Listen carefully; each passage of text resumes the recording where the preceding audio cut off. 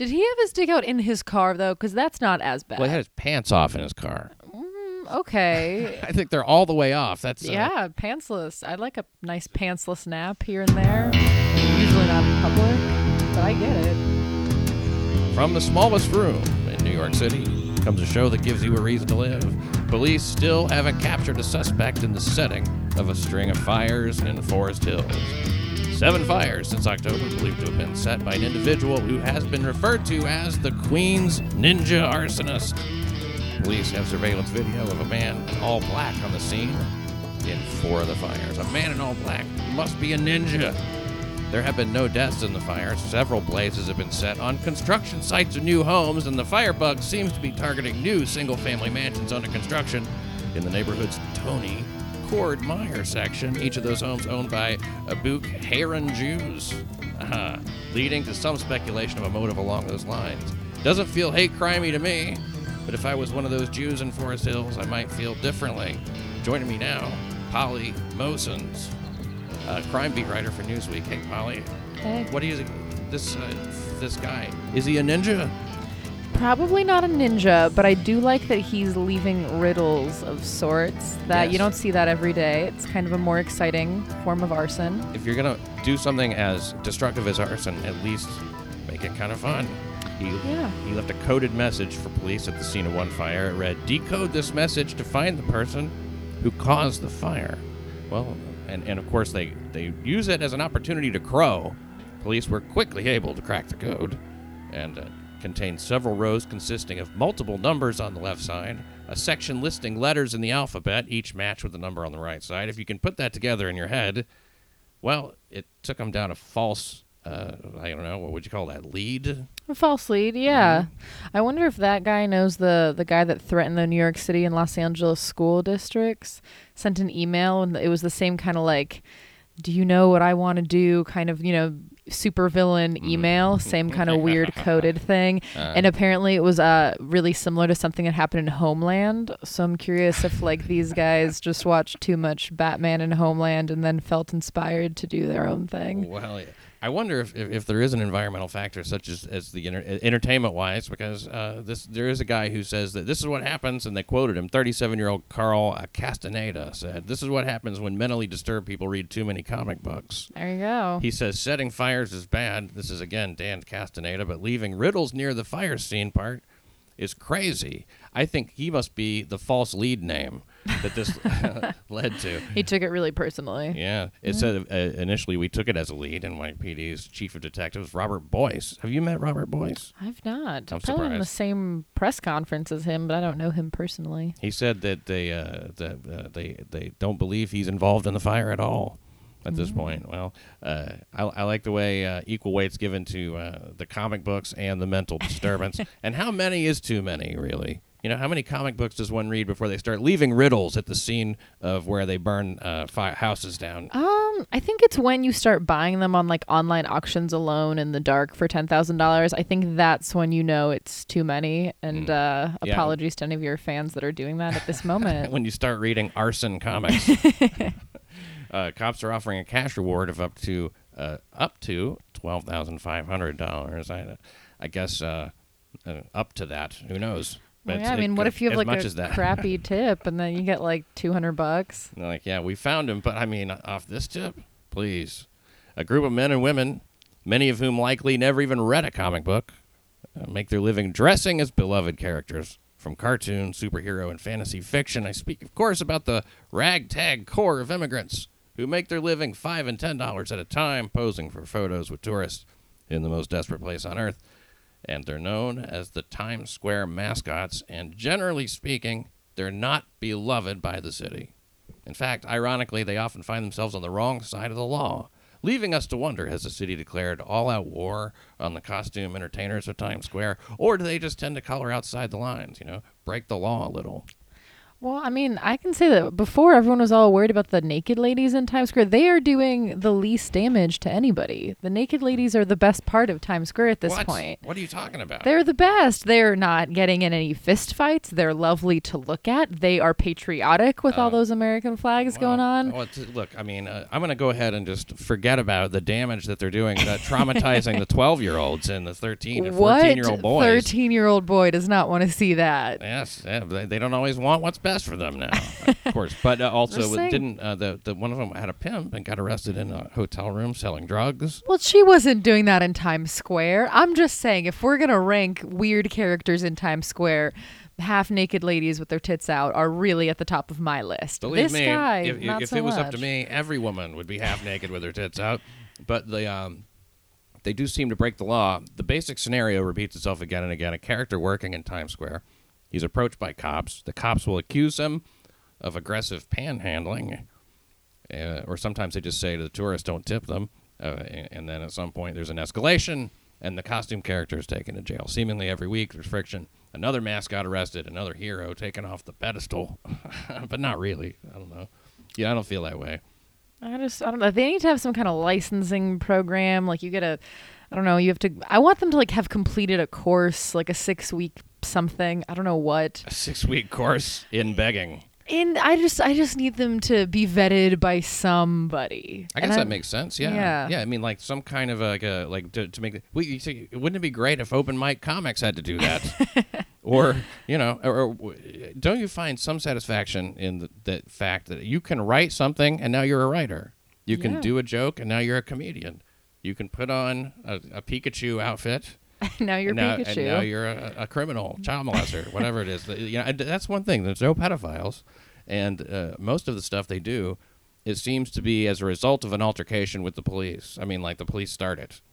Well, there was that one case where they harassed a kid because his mom didn't tip, and that was very traumatic for the child. It was like a 3-year-old who wanted to take his picture with Spider-Man. Ooh. Yeah, but I feel like all the attention that we're giving these people, there's not enough attention on those guys that try to sell their CDs by like forcing them on tourists. Like those to me are the real evildoers. Well, now you're just Times being Square. racist, Now that comes from a racist perspective that you don't even know about. It's so institutionalized, you don't even know it. I will tell you that it's not, because I recently had a Jehovah's Witness try to do that and solicit a tip from me, and he was a very young white man, and he was trying to force a pamphlet on me for $3, and I said no sir, and he was very very persistent. Was he like, do you like pamphlets?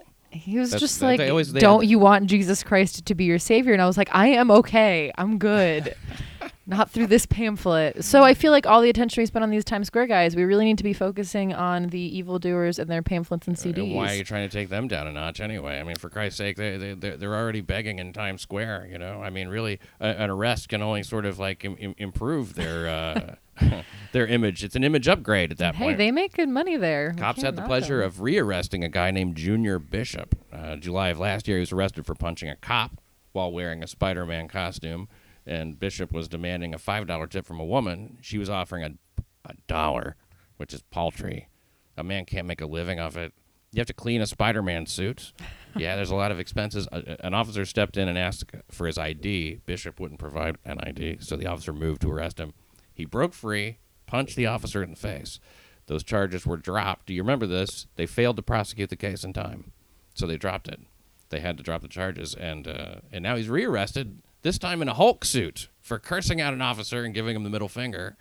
They found him performing, and he told the cops, "Look, I've got a job to do." He started shouting obscenities at a policewoman when they wanted to. They told the visitors that tipping was optional. That's what made him so mad.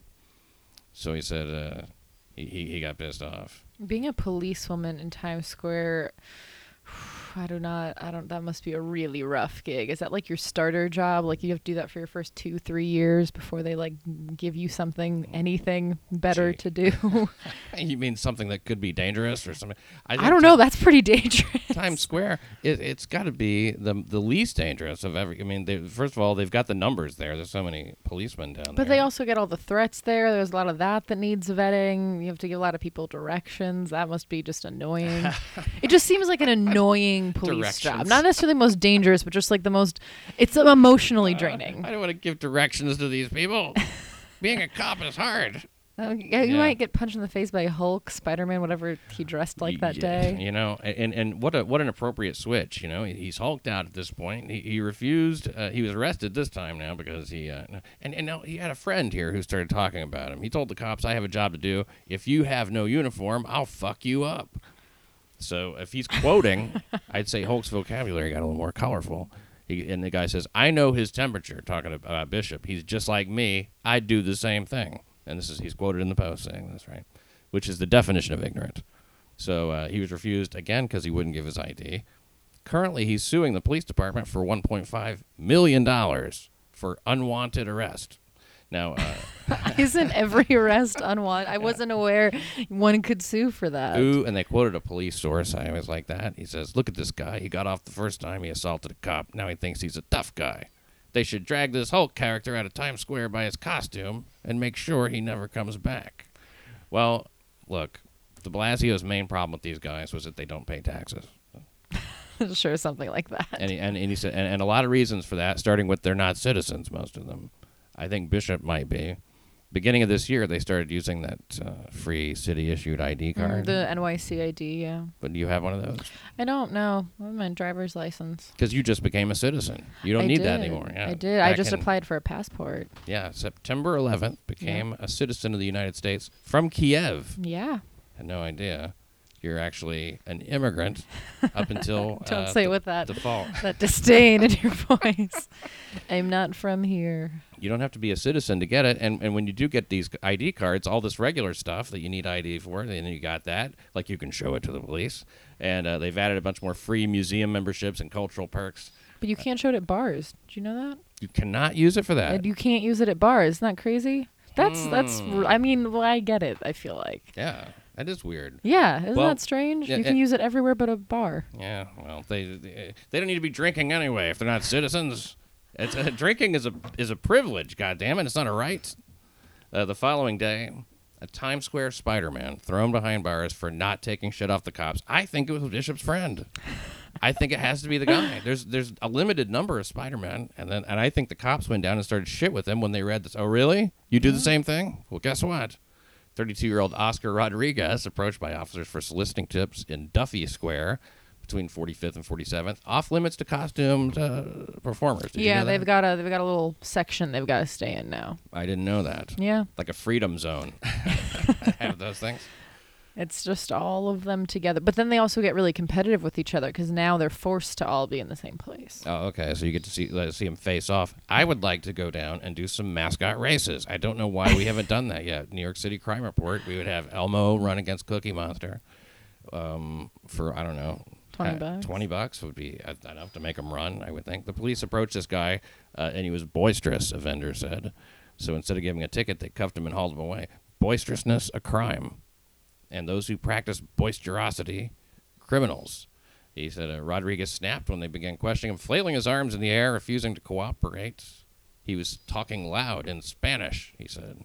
Now that adds up to boisterous. He has one prior arrest for turnstile jumping, that's it.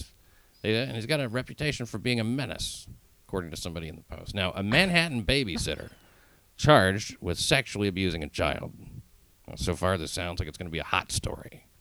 Well, what little boy didn't want to fuck his babysitter? No matter how young, whether he knows it or not, he wants to fuck her, even if he's literally a baby. He's goo goo gaga, this chick is hot. And then he sends her a little baby dick pic. I don't condone this. Well, it's something about having a young girl who's there just to take care of you, I think is what it is. Like if you're hungry, she's instructed what to do about that. Like she may have to give you a bath. That's like right around the corner from mommy Oedipus issues. Well, if you don't have them, you're just not living. But she's been told about you, this woman, your needs and everything. There's a sexual bond between a boy and his sexy teenage female babysitter. Now, this Manhattan babysitter has abused a kid. Cyrus Vance says, based on the images and videos found on the defendant's phone, computer, and external hard drive, we believe that he may have abused more children in his care. That's right. He, 38-year-old Milton Narvaez, not the noble individual of the feminine persuasion we were expecting. Talking on the phone, eating pizza, going through the medicine cabinet of adults. 38-year-old man molesting children. What do you think of when you think babysitter? I mean, I think of like me in college. That was my college job. Mm-hmm. Great job. How much did you make? There were 2 kids. I made $15 an hour cash. Okay. It was great. Yeah, worth every penny, right? Totally. And what did you do most of the time? Did a lot of crafts, a lot of puzzles, that kind of thing. Crafts. A lot of coloring books. Yeah. Mm-hmm. With the children, you mean? No, just me just you alone. on your own. They were asleep. I was filling out My Little Pony coloring books. Well, it sounds like a lot of fun. Yeah. Now, and to get paid to do it, all the better. Well, I don't think this guy had crafts on his mind. I don't know who would hire a male babysitter in his late 30s. I guess when they hired him, he was probably in his early 30s, which isn't better. No, not at all. It's in no way better. And it's just not a sensible thing to do. I'll quote Chris Laker, as I have many times before. Any man who wants to spend time with children needs to be watched closely. During an examination of a pedophile photo swap activity. They have did you know? Have you ever seen that show, Pedophile Photo Swap? I've not. That's on the dark net. TNT. What's that? During an investigation into the peer-to-peer sharing of images of child sexual assault, it was revealed that this guy, Narvaez, may have abused other children who have yet to be identified. So if your child had contact with this guy, there's a child abuse unit, and here's the number. I'm going to give it, even though, let's face it, pretty unlikely, but you never know. 212-335-4308. That is not my number. That is the number for child abuse unit. Belonging to Cyrus Vance. The guy's a church custodian, by the way. Oof. Of the Eastern Diocese of the Armenian. He wasn't just hired by a ton of families. Is that a Catholic church, I wonder? Armenian church. Well, it can be both. Well, I don't know. I don't know either. Probably. It sounds, I would say so. What else are the Armenians going to do? They're not going to be like Presbyterian or something. Orthodox, maybe. If you can't trust a church custodian, who can you trust?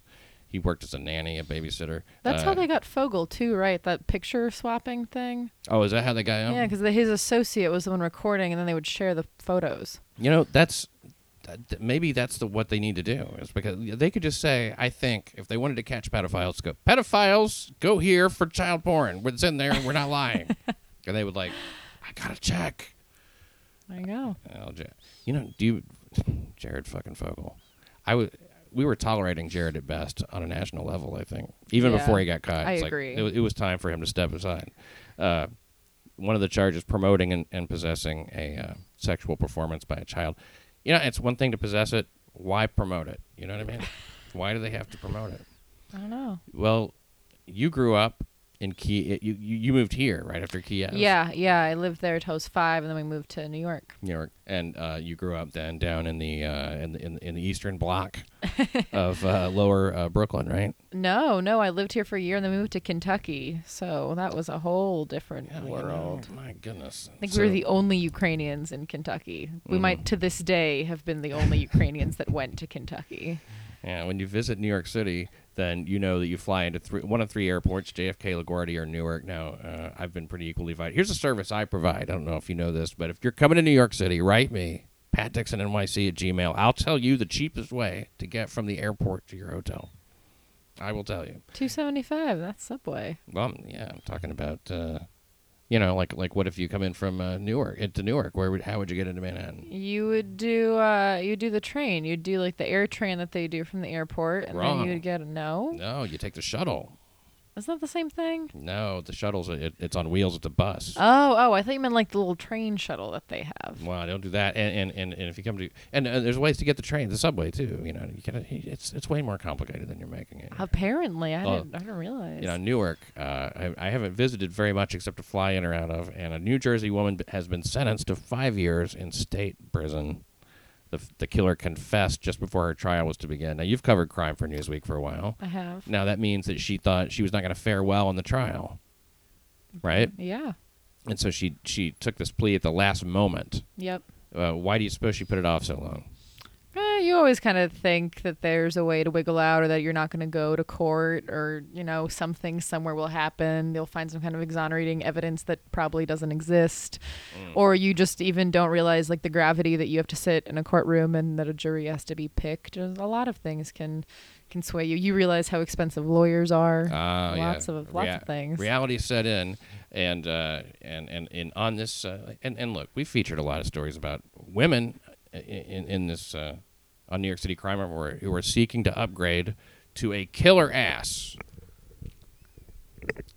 They're so desperate for affordable cosmetic butt enhancement that they engage the services of a charlatan who operates in a makeshift home clinic or sometimes in an ejaculate-soaked motel room with hourly rates, hot sheets, and injects them with non-medical grade silicone, and the complications are often lethal. These vain, silly women ultimately getting the killer ass they bargained for, but only in the Rod Serling sense of the word. The shameless, hard mirror-laden with heavy-handed irony type of sense of the word. In the case, and here's the thing. I'm going to take that again. I think I can do better. Hi. All right. Can I text my mom? Can you text your mom? Yeah, go ahead. My mom? Okay. We're going to start over. Weirdest request. I didn't know if we were like recording. Everybody, let's all text our mothers. She's dropping me off food. I have an excuse. There's Thai food coming to my house. Oh, boy. What time is your spot at? My spot? It's like 8:30. All right. I think I can do this if I try again. Pleading guilty to reckless manslaughter and the death of an East Orange man. On this program, we've featured stories about women seeking to upgrade to a killer ass, so desperate for affordable cosmetic butt enhancement that they engage the services of a charlatan who operates in a makeshift home clinic or sometimes in a jizz-soaked motel room with hourly rates. Hot sheets. You have to say it with me. Hot sheets. Hot sheets. Injects them with a non-medical grade silicone. Complications are often lethal. These vain, silly women ultimately getting the killer ass they bargained for, but only in the Rod Serling sense of the word. The shameless hard mirror, laden with heavy-handed irony sense of the word. In this case, dependent on the colloquial use of a Spicoli-esque adjective, uncommon these days in the standard lexicon of most young women. Polly, don't these stories, they break your heart? I don't know. I have no sympathy for any party involved there. Really? Yeah. Women who get who get it or who give it, you're all wrong. Well, I can't see having sympathy for these makeshift, beauticians, but I mean, They think they're helping. Love yourself. Yeah, totally. Love yourself, ladies. Ladies, you're people. You are people. Your ass may be not incredible, and chances are it's not. Most likely, your ass is credible.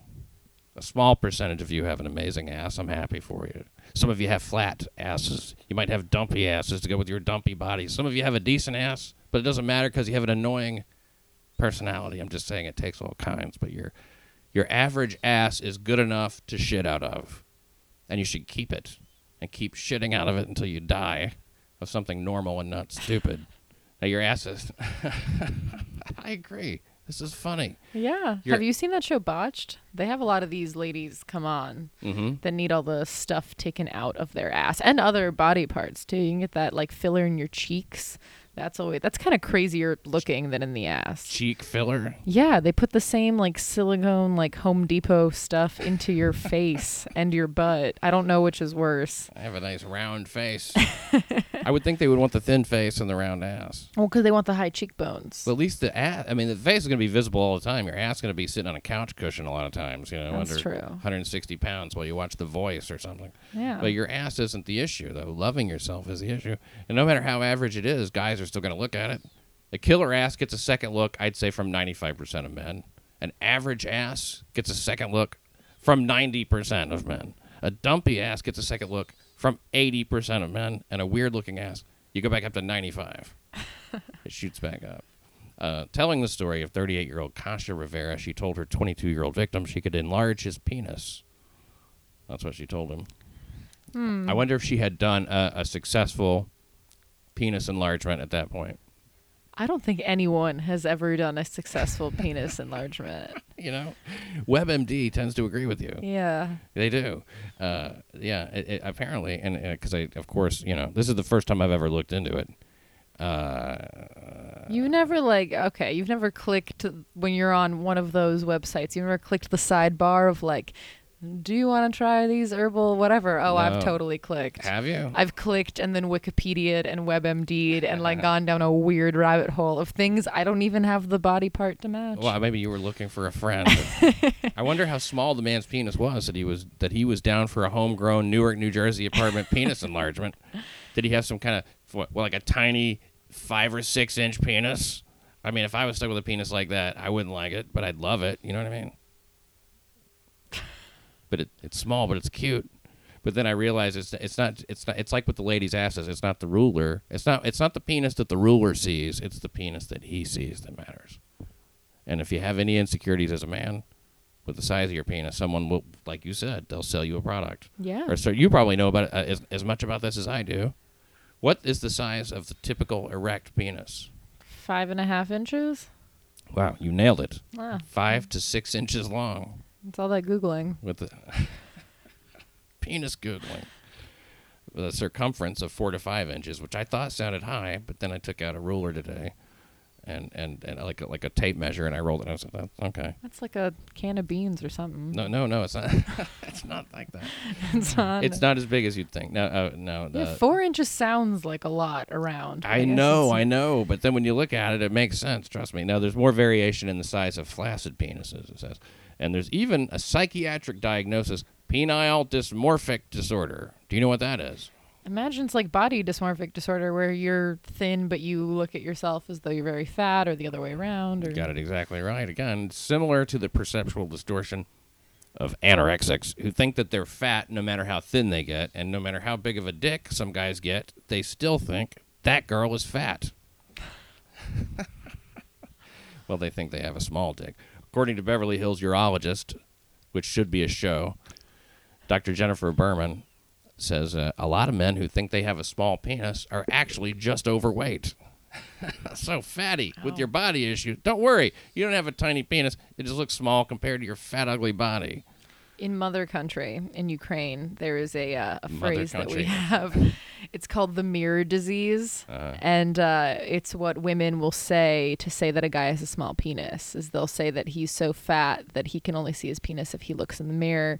So it's like a slang you'll hear women say at a bar to imply that a man is either overweight or has a tiny penis or both. Oh, my God. That is, you know what? That really troubles me because one time in 1988... I was spending some time with Ava Gabor.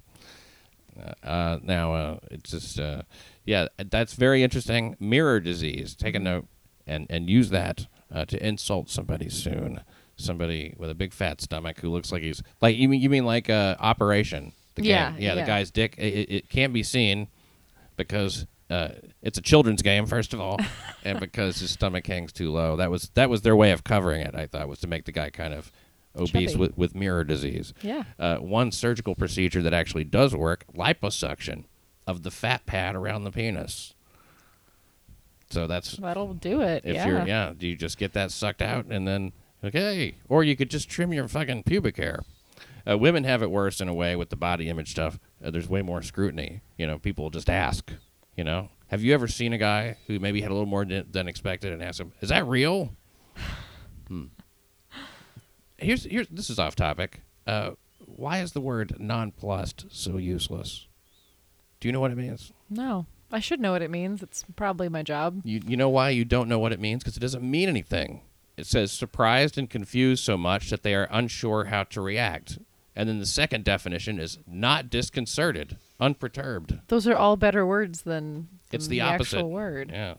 So it's useless, and literally is also useless. Literally is useless. It's a word that bothers me a lot. Why did that happen? Because people didn't know. They refused to respect the word. Yeah. And they just said it all the time. And also because teens. Also, I feel like teens are a big part of that. Teens? Well, of course they are. Millennials, teens, all ruining that. Ruining word ruiners. Yes, word ruiners. Yeah, they changed the language for the worst. What have they added?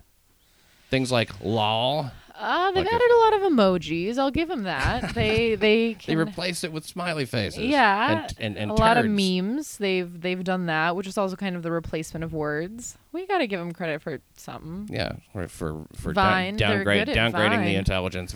How do you feel about, as a writer, putting a period outside the quotation marks when the quote is at the end of the sentence? You have to put it inside. It looks ugly otherwise. I couldn't agree more, and yet you still see it. The most complicated is when you have an exclamation point and then it's a quote and it's the end of the sentence, because then where does the period go? Nowhere, actually, is the answer. The answer, yeah, because the exclamation point takes Yeah. the place of the period, but people go, well, wait a second.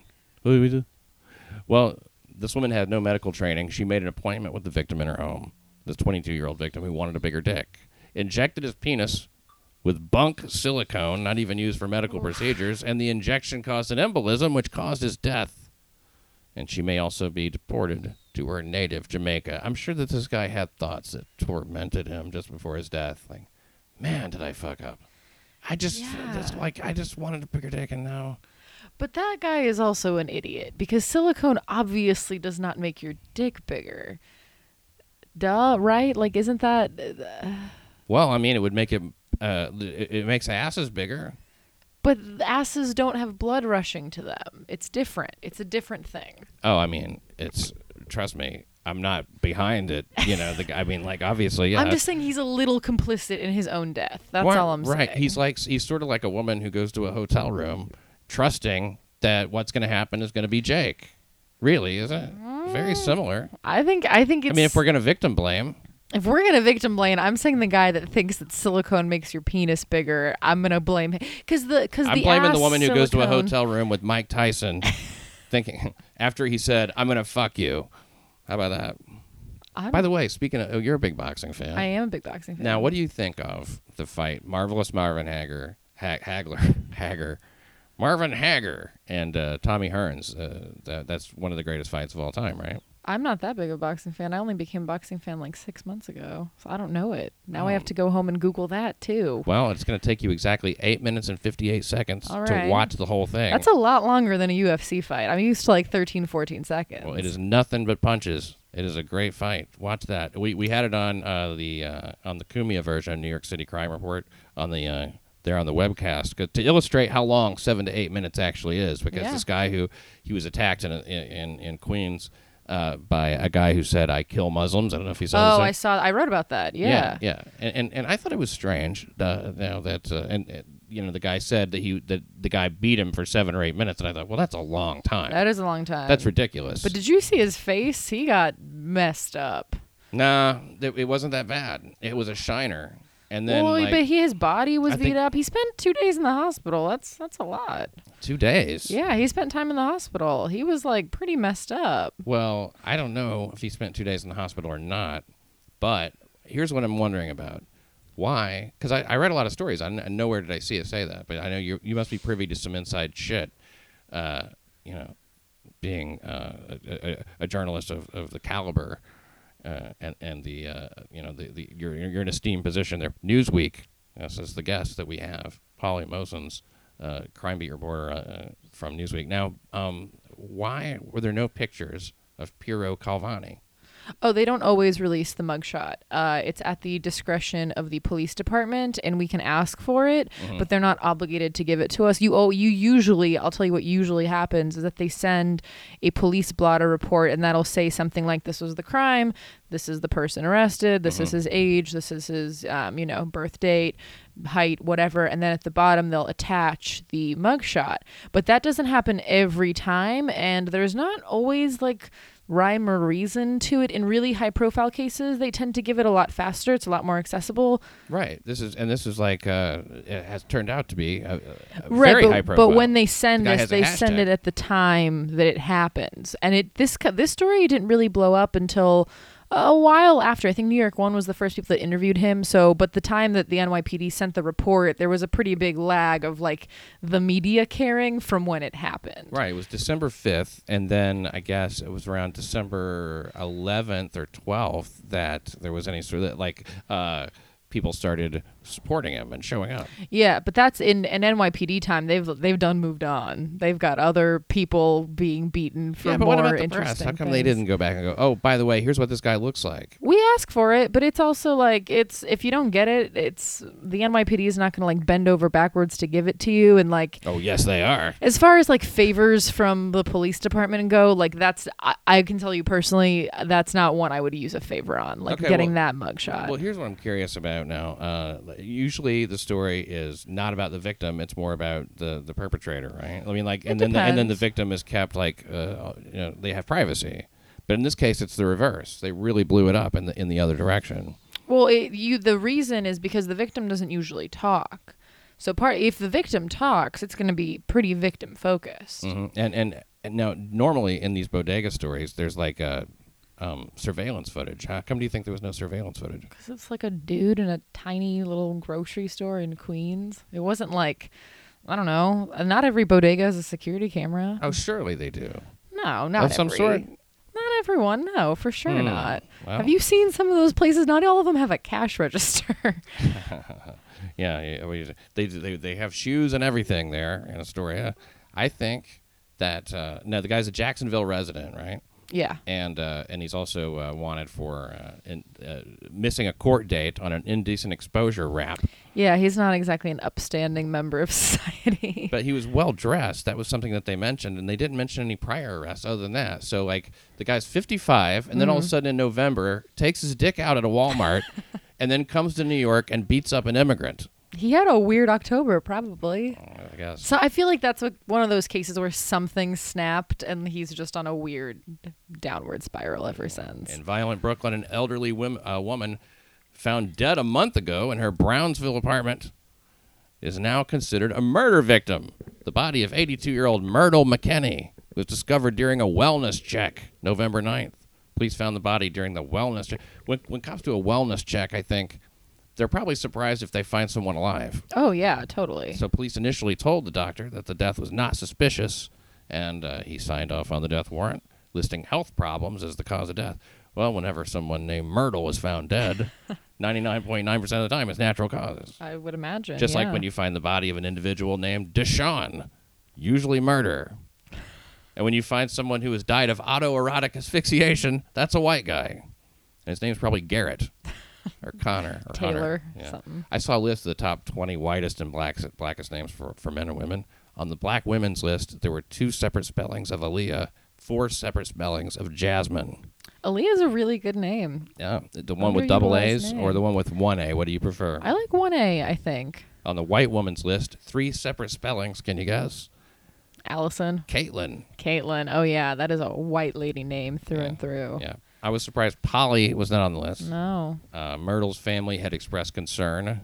Myrtle is a murder victim, and they had expressed concern because a large amount of money was drawn from her account.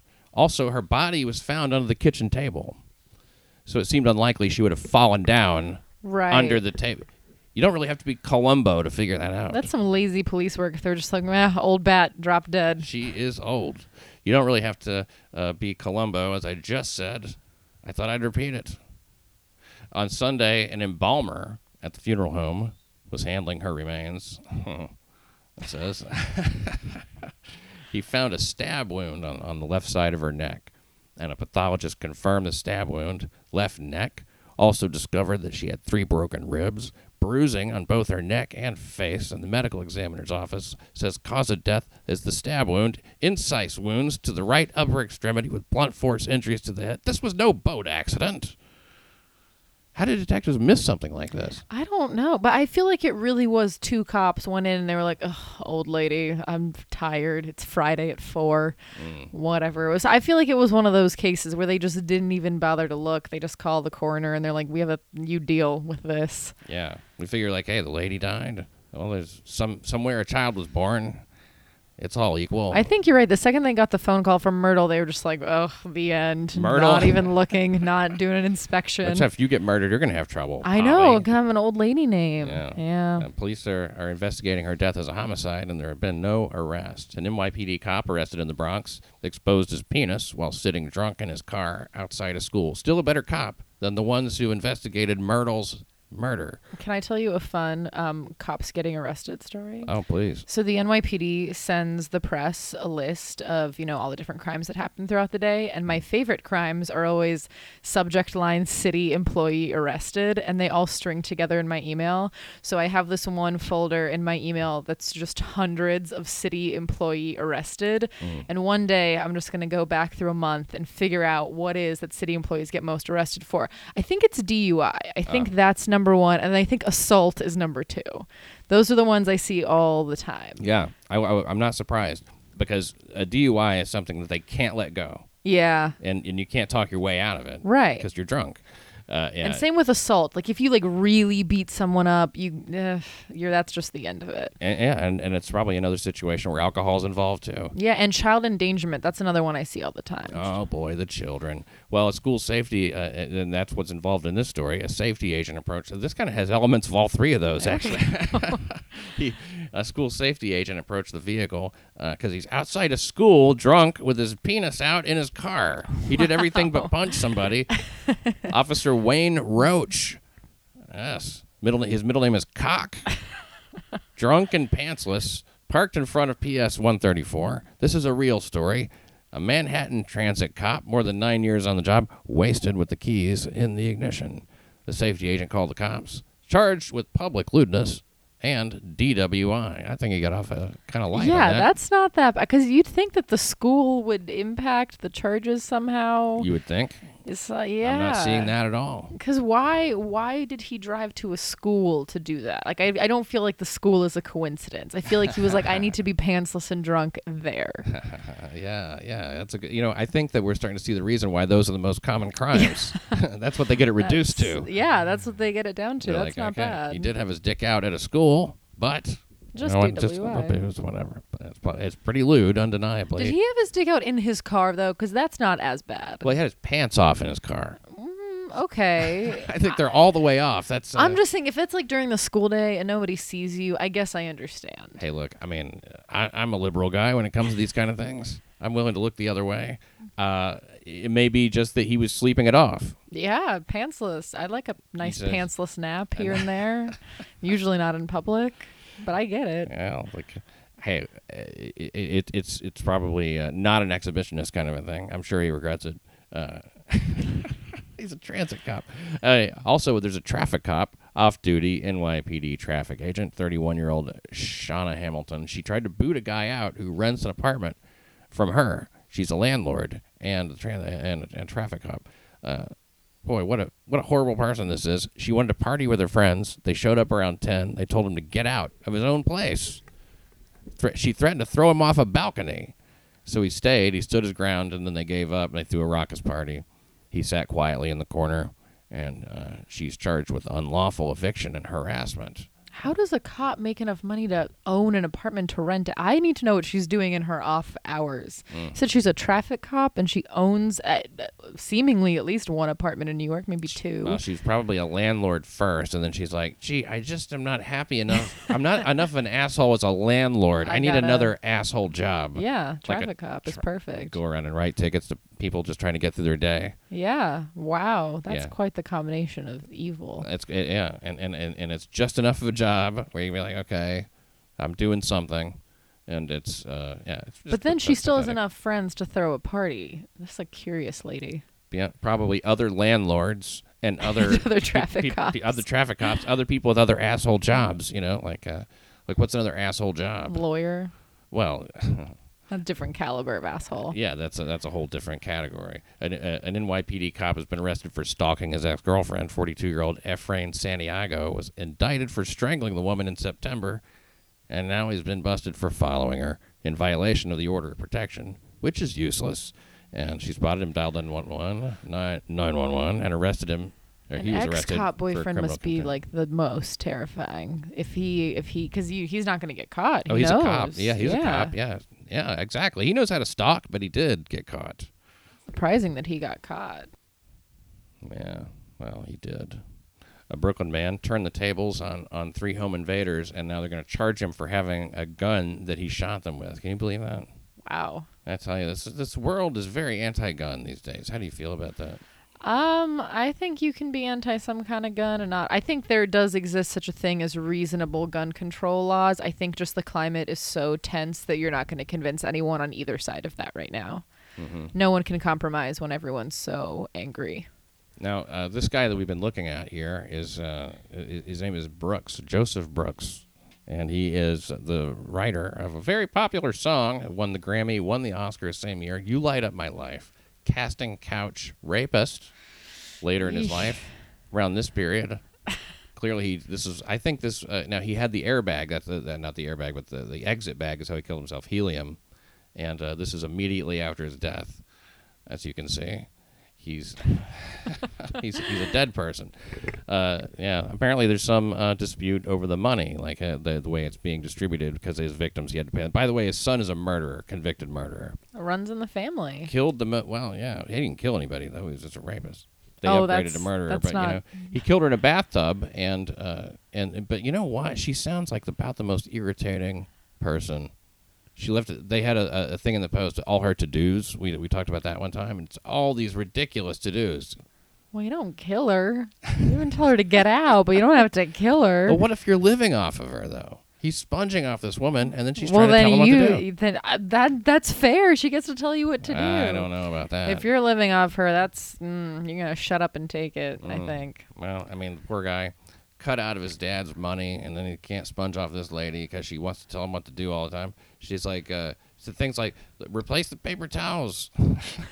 Some of it's like, important shit, like, care more and things like that, just like intangibles. I'll tell you what, she was really, I think she just wanted to get rid of him.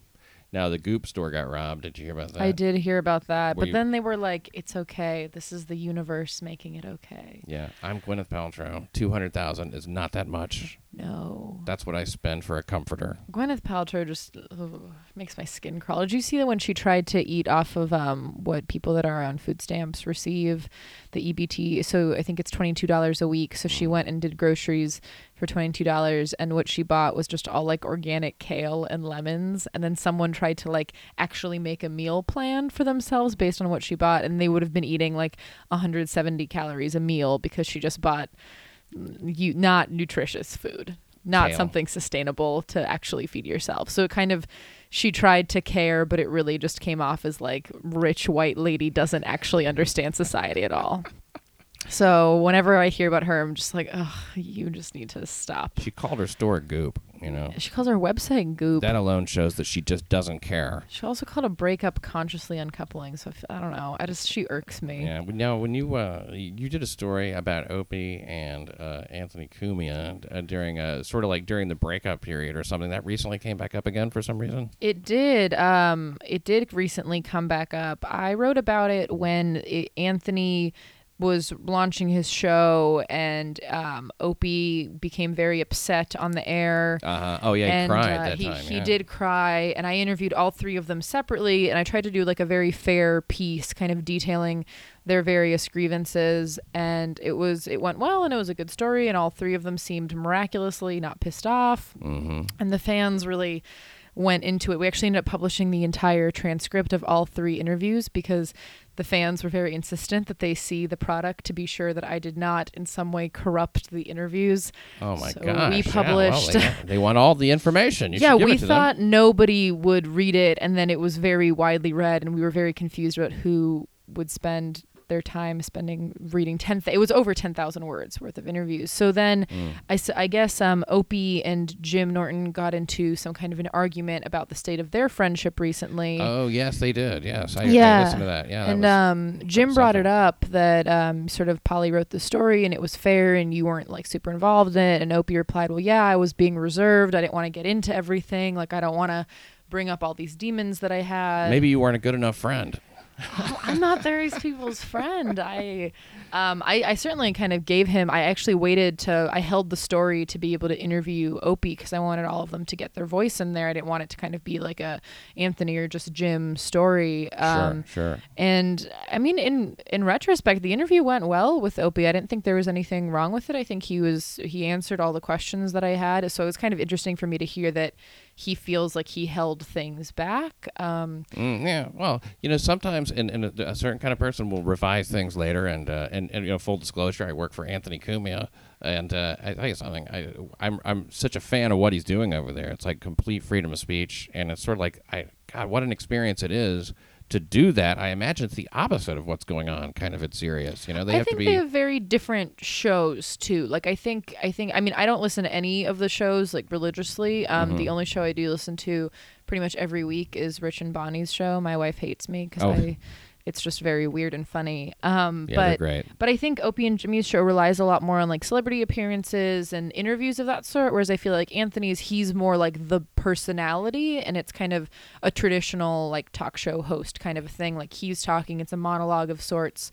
and people do come on, but it's not the same thing. Like I think Opie and Jimmy, it's a lot more like people that are in movies that they're trying to promote and books that are coming out. To me, they're just like almost two different platforms entirely. They're going for two different things. Yeah, you mentioned Rich Voss. I saw his appearance on there, and he's very even between the two as well. You know what I mean? It's like similar to you and Dave Attell I saw in there, and I so many guests.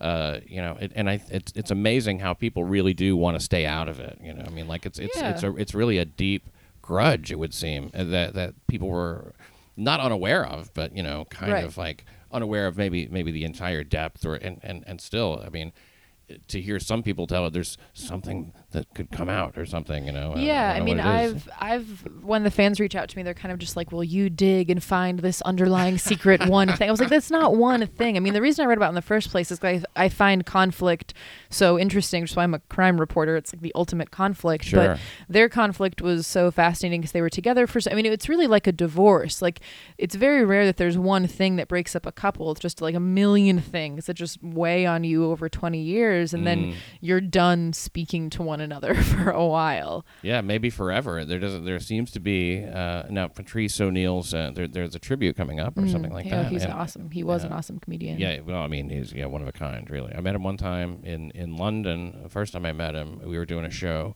The World Stands Up, and I had a girl there who I didn't want to bring, but she just talked me into it. She was relentless. She talked me into going on a cruise with her. It was the Rock Boat. Collective Soul was the band, and all these other it was the worst experience of my life. Turks and Caicos, and I paid for that cruise. That's how relentless she was. Wow. So I did take her, and we were there, and of course, she vowed, I'm not going to make it bad. We won't fight or anything.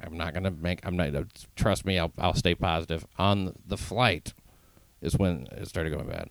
She started talking about her meal. She didn't get her meal that she wanted, her vegan meal. And they had it, but they just didn't have it specifically for her. They're like, we have one. We just didn't get yours, but don't worry, we have it. And she was still pissed off the whole fucking flight. Oh, she must be really hungry. That's why she was so mad the whole time. Well, I don't know about that. I mean, she ate. That's the thing. They had her fucking... But so Patrice O'Neal, he's there. He's holding court. We're all sitting around, and he's talking about women and stuff and relationships. And she said something challenging to him. You know what I mean? Like, well, hold on a second. I don't... And he looked at her, looked at me, and he goes, bitch, he don't even want you here. That guy is the best, and he's a guy who could really cut through it. So, yeah, I don't know if it's too bad he's not around. Yeah. It's too bad that his spirit is not bringing the two of them back together. Yeah. I don't know. But so they're both not, or one of them, I imagine, will not go to the event. That's too bad. It seems like a really nice event. It's like good for fundraising, and the documentary that they're doing about Patrice seems really cool. Mm-hmm. So that's a bummer if they can't put aside their differences for a greater good. I don't know if I don't know how that goes. It's one of those things where it's like I really talk about not feeling qualified to really, I mean, I agree it's too bad, and that's all you can say, really. Yeah. You know what I mean? But all the best to everybody involved, and well, that's that. Yeah, I can say that like their internet community is unlike anything else I've ever experienced. Oh yeah. Well, the Anthony Cumia fans are the best. I mean both sides though, like they're so dedicated, because there are a lot of people that still like both, and they're just extremely dedicated. I never did O&A, and I never did, and I haven't done the show with Opie and Jim or whatever. So my only experience is with these fans, who seem to be enjoying New York City Crime Report, and on the Anthony Cumia network, anthonycumia.com. You should subscribe if you're not doing that yet. And you know what? Here's something. If you're listening to this show, there will be some video footage of this bonus on patreon.com. So if you want to see Polly and I talking in the smallest room in New York City, check it out. Go to patreon.com and follow the instructions, because I want money, you know. And he deserves it. Oh, yeah. Polly, you talk about deserving money. Crime beat reporter for Newsweek. Thanks for being here. You're a fantastic guest, and you know so much about crime. Thanks for having me. And where can people find that article? Do you tweet it at Polly? I tweet it at Polly, at Polly. That's It's where I as am simple on as the that. internet. At Polly. Somehow she got that. Can I ask a question about Oh, yeah, go ahead. News or Mandy Stadmiller in the room. What's the question? so he mentioned there was a lot of stuff he held back. Did you have a lot of off-the-record conversations? No, we actually had a completely on-the-record interview. It was a half hour-ish. I timed all of them because I wanted to disclose it, how long each of them were, because I felt like the fans would feel jaded if I didn't, or they'd feel like I was kind of biased towards somebody. So we didn't actually speak off the record at all. But unlike Anthony and Jim, who kind of, they didn't come to me, but they were a lot more willing to talk. I feel like with Opie, it was more like me coming to him being like, I want to talk to you. Like, I'm here. I want to tell your story. It felt a little bit more, you do interviews sometimes and you kind of feel like you're extracting information, whereas some people, when they have conflict, they really want to talk about it and they want to put it out there. So I think with Opie, it was more, he wasn't as ready to talk about it, and that's natural. I mean, I do think of it as like a divorce. There's some people that like want to go out and party the next day, and there's some people that can just sit in their house and be sad for a couple months, and he didn't speak off the record. I didn't really feel like he was holding anything back so much as he just maybe wasn't totally ready to talk about it. I had to ask a lot of questions and try to kind of figure things out about it. Whereas for some of the others, like Anthony was very eager to talk. I didn't even have to ask so many questions, whereas he kind of launched into sort of, this is what I think and this is what I know and this is what I want to put on the record. But with Opie, no, it wasn't anything off the record. It was just a different kind of interviewing experience from Opie and Jimmy. I'm sorry, from Anthony and Jimmy. So did it not ring true to you since he said he held so much back? I think that in retrospect, he probably thinks that he probably could have put more on the table, particularly about Jim. That interview was a lot about Anthony and Opie, and I think because this fight was about Jim, he probably felt like, oh, that's what I could have talked about at that time. So I think it wasn't so much as he held it back as when that conflict with Jim came up, he realized what more he could have said. That's how I took it. What was your feeling after listening to that fight that they had? What were your thoughts about it? My thoughts about it was sort of, it was a fight that didn't feel like it needed to be had in that way. I was actually kind of surprised that it was on the air, and I was surprised that Esther Koo was just there. I don't listen to the show every day, but it felt very strange. Like that dynamic just felt strange for any radio show, that they were like trying to, entertain a guest and having this lively conversation, and then you launch into this like very deep emotional conversation. So it felt like almost uncomfortable to listen to. But the thing that was the worst about me listening to it is like it felt sad, because it almost felt like the end of a radio era, like the end of an entertainer's era, because when Opie and Anthony fell apart, like obviously the show was done, but to hear that Jim Norton will no longer be on it, it's like every single remnant of the show is now done. So I think the main impression that I got is sort of like, wow, this is the end, and people that like the show, and I certainly like both shows, even though I don't, pardon me, even though I don't listen to them religiously, now people have to accept it, like the end, over, no more of this. And that was a part of it that was hardest to swallow. I think the other thing that really struck me about it was that you don't realize that people don't like each other even when you listen to them. I mean, there are people that listen to the show every single day, 5 days a week, and they had no idea that Opie and Jimmy did not care for each other. Just like for years, they had no idea that Anthony and Opie did not like each other. So I think what I really thought about after listening to it is that there's so much disillusionment behind a radio show. Like, you really don't know what those people are going through, and it's kind of amazing what people can put aside to kind of do their job and make their money and get out of there. So that was sort of my main impressions of it. I don't think Opie deliberately held anything back. I think just at that fight and what that fight was about, he realized how much more he probably could have said and what he really had on his mind. Why do you think that he took it that way, piecemeal? I mean, like, why would he hold back the Jim stuff at the time? I honestly don't know. I don't know if there was one thing that kind of pushed him over the edge with Jim. Probably I think maybe he didn't bring it up at the time because there was already so much conflict. Like the Opie and Anthony fight was so huge and so over the top that it's sort of like adding anything else to it would have just sort of, I don't know, would have just been too much. I think also at the time there were a lot of people that were very, very actively on Anthony's side, very loud, very on Reddit and Twitter and all of those platforms. So I think had Opie said something about Jimmy at the time, perhaps he was sort of worried about like the social media reaction there, which obviously it's difficult to deal with when it's that overwhelming. But I don't really fault Opie for that interview. I think all of them sort of talked about what was important to them at the time. And if any of them feel like they'd want to talk about it again, I would certainly consider doing like a follow-up story, like a year later or something where do they all stand now? I imagine they're all in very different places. Yeah, I guess so. How personal do you think this is for Opie? I think it's really personal for all of them. I mean, when you do something creative for a living, it's your life. It's not your job. You don't work at a desk job where you get to go home at 5 and not think about it. Like, it's who you are. So I think it's extremely personal, but I think it's extremely personal for Anthony and for Jimmy, especially for Jimmy because his comedy is so tied to it, like promoting his shows is tied to it. His characters that he does on the air kind of go on to influence the rest of his creative life. So I think for all of them, it's extremely personal. I think Jim Norton would be a great host on his own. Yeah, I think all of them would be really strong on their own. They all just do different things. Like, I love Jim's advice show that he does. I would probably listen to him just talk to himself in his weird little character voices. Like, I think that would be, I would do that for an hour a day. I think that would be interesting to me. They're all just 3 super different kinds of hosts. Yeah. And that's sort of, so their show when they were all together was very unique. What are some of the craziest correspondences you got from fans? I did have... Not crazy, but just interesting. Well, it's interesting because I feel like a lot of fans want me to take a side, and that was something that I got a lot of, or they assumed that I was on a certain side, but I don't listen to... It would be a collective 7 hours of radio a day, and I have a job, and I don't listen to anything that much, and I value...